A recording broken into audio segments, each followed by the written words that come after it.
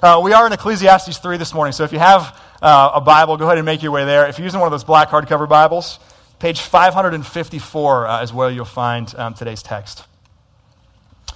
Reflecting on his study of Ecclesiastes, an author and pastor named Peter Barnes writes this. He says, "We seem to have something in common with the angels and something in common with the cockroach. So here we are," Barnes says, "with eternity and madness in our hearts." And I think that so well captures the real experience of our lives, as the author of Ecclesiastes puts it, under the sun. Life in this world, in the world that is made by God, but broken and fractured by sin. We have both eternity and madness in our hearts. We long for something more than what we can simply see or what we experience in our day-to-day lives. We have the hope of immortality and at the very same time the inevitability of returning to the dust. And the whole book of Ecclesiastes points to this, but this third chapter in particular helps us see this in a concise, condensed kind of way. So I want to jump right into that this morning. I invite you now to listen with open ears to this book that we love. This is Ecclesiastes chapter 3, beginning in verse 1. "For everything there is a season, and a time for every matter under heaven, a time to be born and a time to die, a time to plant and a time to pluck up what is planted, a time to kill and a time to heal, a time to break down and a time to build up, a time to weep and a time to laugh, a time to mourn and a time to dance, a time to cast away stones and a time to gather stones together, a time to embrace and a time to refrain from embracing, a time to seek and a time to lose, a time to keep and a time to cast away, a time to tear and a time to sow, a time to keep silence and a time to speak, a time to love and a time to hate, a time for war and a time for peace." Verse 9, "What gain has the worker from his toil? I have seen the business that God has given to the children of man to be busy with. He has made everything beautiful in its time. Also, he has put eternity into man's heart, yet so that he cannot find out what God has done from the beginning to the end. I perceive that there is nothing better for them than to be joyful and to do good as long as they live. Also, that everyone should eat and drink and take pleasure in all his toil. This is God's gift to man. I perceive that whatever God does endures forever. Nothing can be added to it, nor anything taken from it. God has done it so that people fear before him. That which is already has been, that which is to be already has been, and God seeks what has been driven away. Moreover," verse 16, "I saw under the sun that in the place of justice, even there was wickedness, and in the place of righteousness, even there was wickedness. I said in my heart, God will judge the righteous and the wicked, for there is a time for every matter and for every work. I said in my heart with regard to the children of man, that God is testing them, that they may see that they themselves are but beasts. For what happens to the children of man and what happens to the beasts is the same. As one dies, so dies the other. They all have the same breath, and man has no advantage over the beasts, for all is vanity.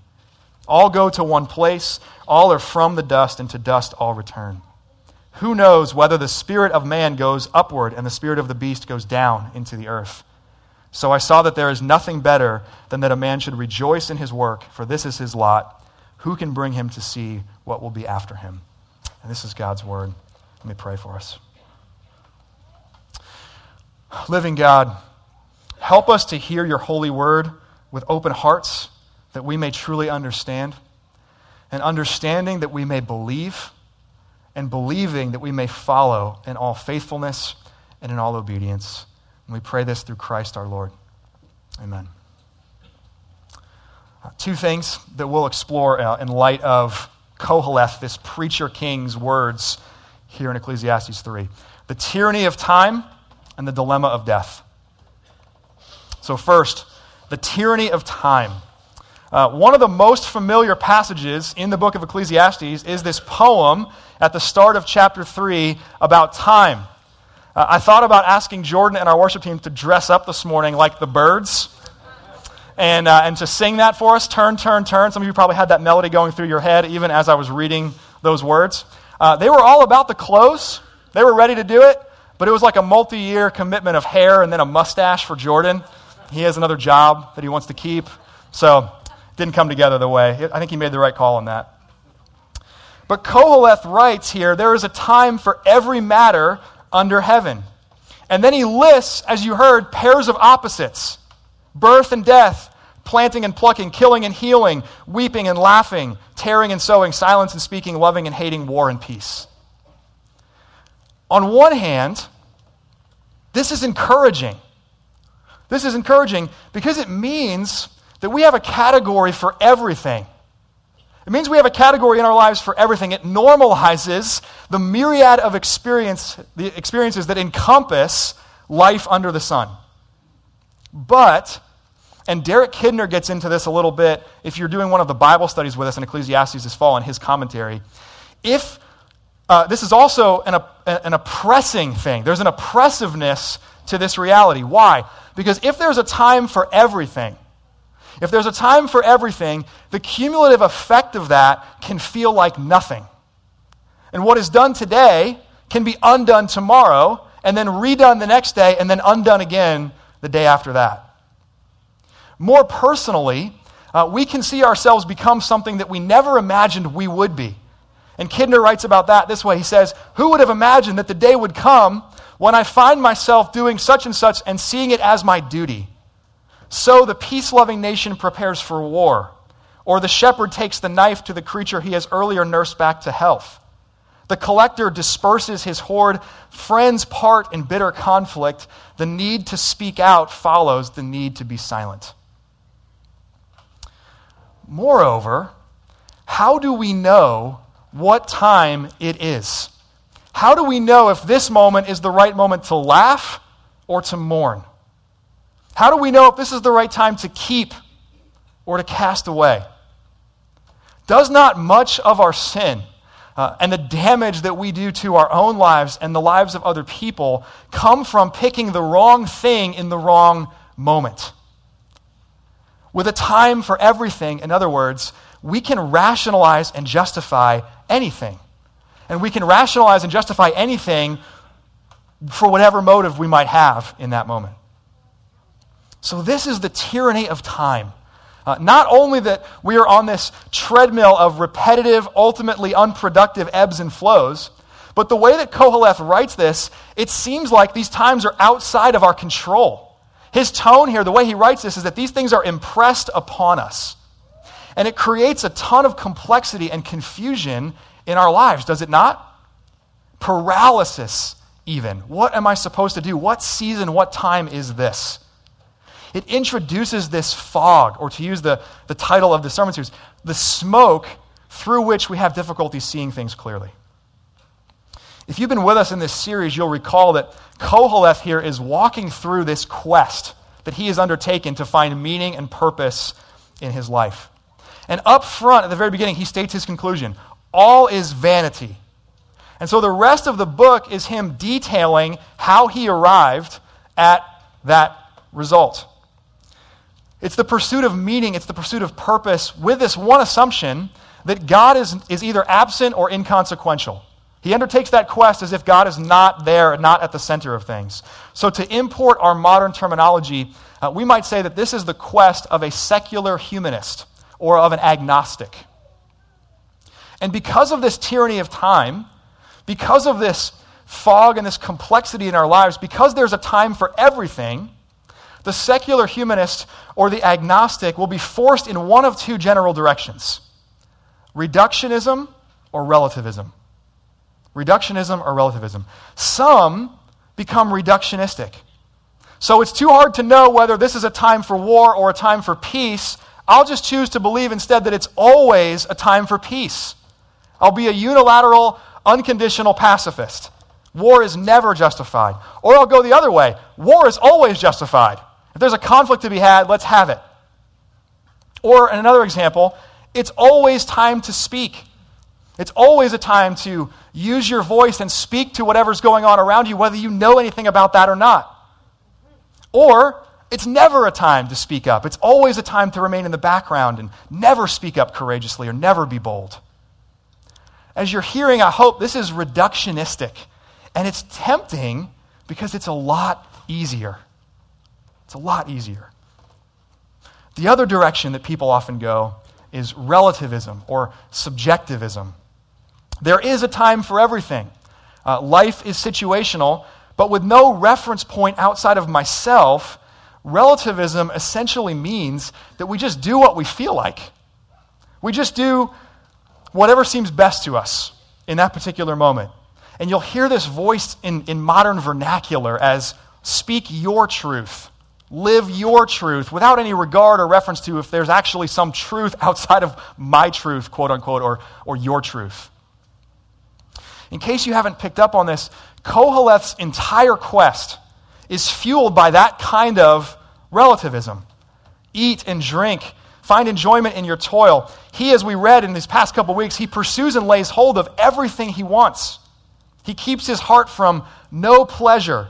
He pursues and obtains all wisdom and all wealth. And by nearly every measure, he's completely successful in that pursuit, except that his conclusion to the whole thing is it's all meaningless and it's all empty and it's all vain.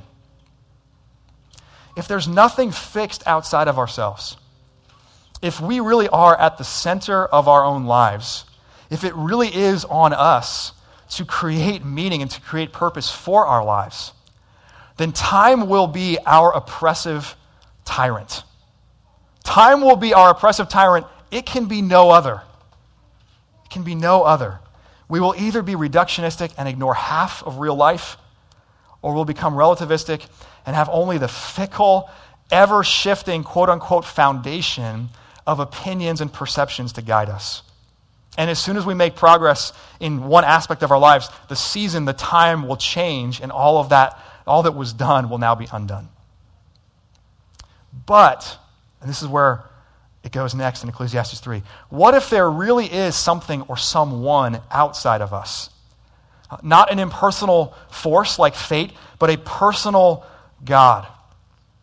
Remember that there's an ultimate conclusion to the book of Ecclesiastes that goes beyond the proximate conclusion of this quest. The quest is what leads Koheleth to declare all is vanity.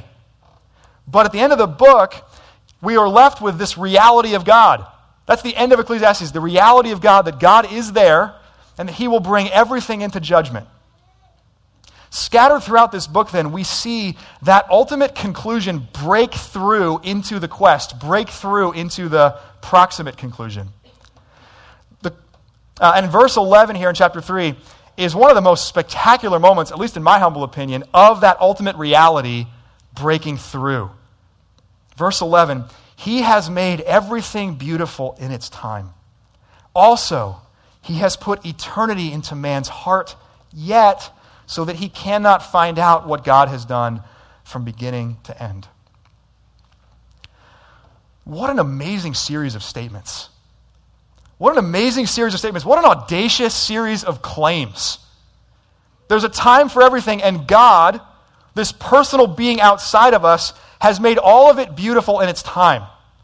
That there's a beautiful, a good purpose to everything, not just peace but war, not just birth but death, not just building up but breaking down.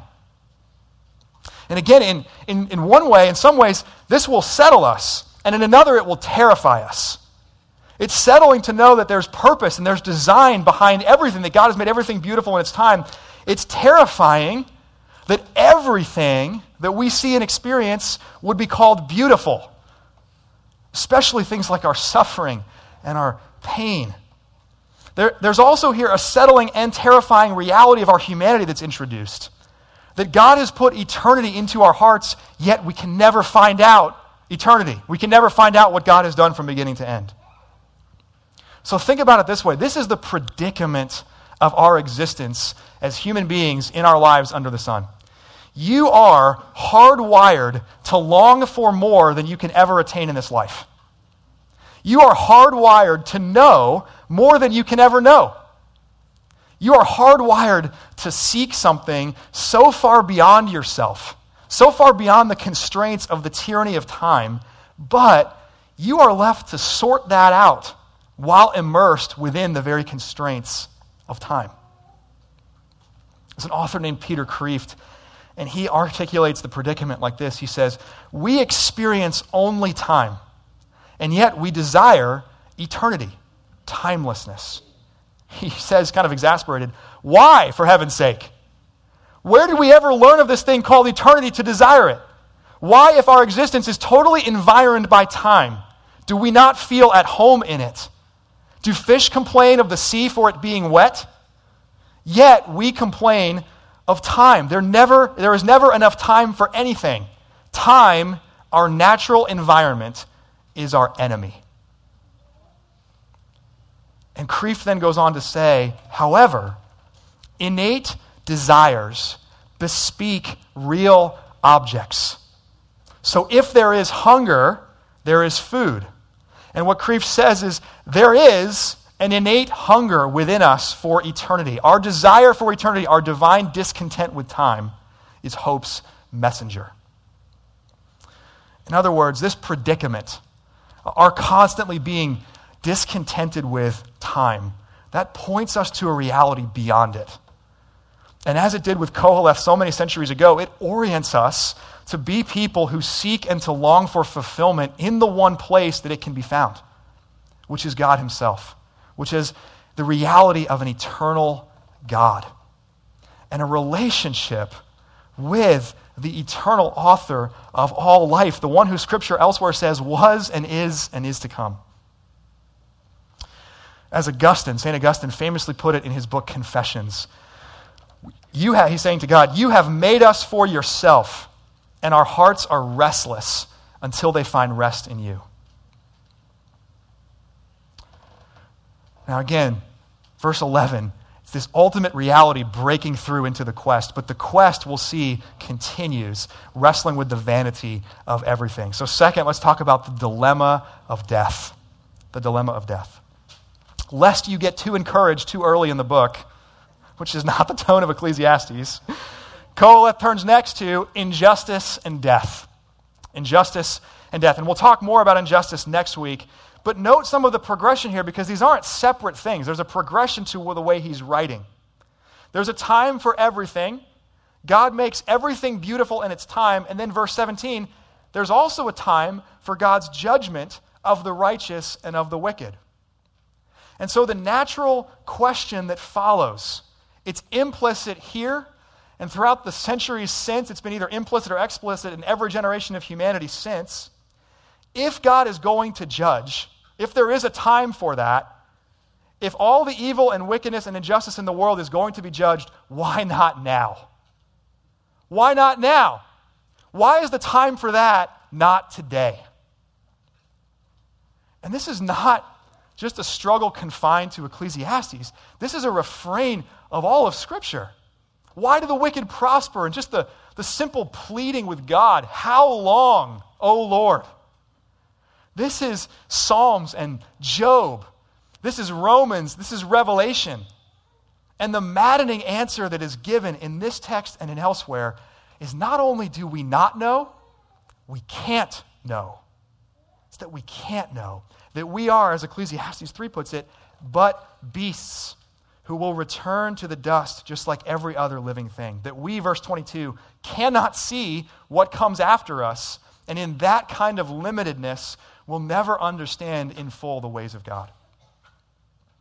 To quote Peter Kreeft one more time, he writes this: "We keep asking life, what is your meaning? We keep asking life, what is your meaning? And life responds by asking us, what is yours? What is yours?" In other words, who's really on trial here? Who gets to ask the questions? In this quest, Koheleth is looking at life outside of a God-centered view of the world. And if that's the case, if there's nothing outside of himself, then the anger and the frustration at time, the longing for something more beyond time, that makes absolutely no sense. Why? Because we share the same fate as our dogs and cats. As the squirrel that you ran over when you were hurrying to get here this morning. as the family goldfish that found a new home in the sewer. And I don't mean to prompt, you might have some conversations at home with, I know some of the young folks in here. Apologize in advance a little bit for that, but it'd be good. It'd be good to, in light of Ecclesiastes, to open that up a little bit. What happens to the goldfish? And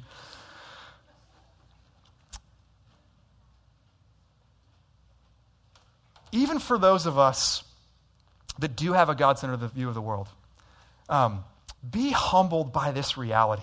Be sobered by this reality. We will return to the dust. We who have a God-centered view of the world fly past that all the time because it's uncomfortable. But there is truly a creatureliness, a beastliness about our lives that we are prone to forget. And because of that, we're inclined to put life on trial. We forget the beastliness, creatureliness, the dustness of our existence, and we put God on trial, or we put life on trial. We're like Job, demanding an answer from God. And then when God finally does show up, God flips the entire thing around. No, Job. You answer me. You answer me. Where were you when the earth was formed? And the only reason that you can even approach me, that you can even think deeply and long for an answer to the complexities and difficulties of life is because I breathed life into the dust of the ground. Don't forget, Job. It's to that dust you will return. It's a great illustration of this that plays out in the book of Daniel. Daniel chapter 4, Nebuchadnezzar, king of Babylon. Like him, when we begin to act as if we are at the center instead of God, the recourse often, the helpful and necessary recourse for us is to be reminded of our creatureliness, our beastliness. Nebuchadnezzar, if you recall, or if you want to read that later in Daniel 4, was driven from society. His body was drenched with the dew. His hair grew as long as eagle's feathers. His nails grew as long as the talons of a bird. Why? Because he fancied himself a god when he was but a beast. There is, of course, so much more we could say on these two topics, time and death. Within the constraints of time, the tyranny of time this morning, we can't say everything that could be said about it. But here's what I want us to see. That you, man, woman, child, that you are an eternal beast. You are an eternal beast. We are but beasts, dust that will return to the dust. And yet, there's something that differentiates us from the rest of the creatures of this world. And it's there in verse 11. That we have eternity written on our hearts. And yet, as that verse concludes, we cannot find out what God has done from beginning to end. So there is simultaneously a glory and a grime that will characterize our lives because of that. Just like that Peter Barnes quote that I shared at the beginning, we have something in common with the angels, and we have something in common with the cockroach. We have eternity and madness in our hearts. There's complexity and there's confusion and there's joy and there's sorrow and there's hopes and longings and there's answers and there's questions that will follow us all of the days of our lives because of this. And here's the realization that Koheleth ultimately comes to. All of that has been ordained by God. That both your deep longing for eternity and your inability to find it in this life is from the hand of God. And this will lead you, if you're honest, to conclude one of two things. That God is either completely monstrous or that God is completely good. We will have to get off of the fence that so many of us in our culture prefer to sit on our entire lives. God is either that kid, that angry kid on an anthill with a magnifying glass, watching the complexity and the toiling and the striving of our lives and laughing at our inability to get the satisfaction that we long for. Or he is supremely good in everything, including the impossible paradox, the predicament of our existence. Why is that? Because if both our deep longing to understand and our inability to understand are from the hand of God, what that means is that we must remain eternally dependent upon him. And what the rest of the Word of God, the whole counsel of God will teach is that this indeed is our supreme good. To be forever actively dependent upon God. Not to understand everything so that we no longer need him, but to remain with him. Trace what we know of the story of God from this point, the centuries that follow. And what we see is that salvation is found in Jesus Christ, in being specifically united with Jesus. This is what it means to be saved. That he has made us his sons and daughters, welcomed us into his family, that he has made us a kingdom of priests to God who reign with him for all eternity. If in this life we were ever able to find out everything of God and everything of eternity, if we were able to escape the constraints of time, if we were able to successfully hold death at bay, this would not be our salvation. This would be our utter ruin. This would be our utter ruin because it would lead us away from union with Christ. It would lead us away from ongoing active dependence upon the author of all life, the author and perfecter of our salvation. So may you this morning and this week and in the days to come perceive that eternity truly is written on your heart. And may you lean into that longing that is there. Seek out what can be known. Seek out what God has been pleased to reveal about himself and about this world. But also perceiving that you are but dust that will return to the dust. Recognize that this pursuit will always come up short, that it must come up short if it is to be your salvation. May your longings lead you not to understand eternity, but to know the eternal God who is there. Amen. Let me pray for us. We confess God our Father, author of all life, sustainer of all that is. We confess the difficulty, the complexity of this life, that we often do not perceive the time or the season, that we cannot perceive how you make everything beautiful in its time, that we struggle to believe that, to see that. We ask that you would continue to draw us to yourself, that this longing you have put in us for more than we can see, more than we can know in this life, and yet we can't find out all of it, that it would lead us to what we can know, the highest and clearest expression of which being illustrated at this table, that Jesus came into this world for us, that he imparted great meaning and purpose to our lives and to everything that you made through his redemption, through his saving work. Help us to be those that constantly are dependent upon you, that don't find the things that we long for and see that as truly good, because it leads us to know you and to cling to and to be dependent upon you. And as we get ready to come to this table this morning, would you again meet us in that ongoing active dependence that is true of each and every one of us? Would you sustain us again by your Spirit? We pray that in your name. Amen.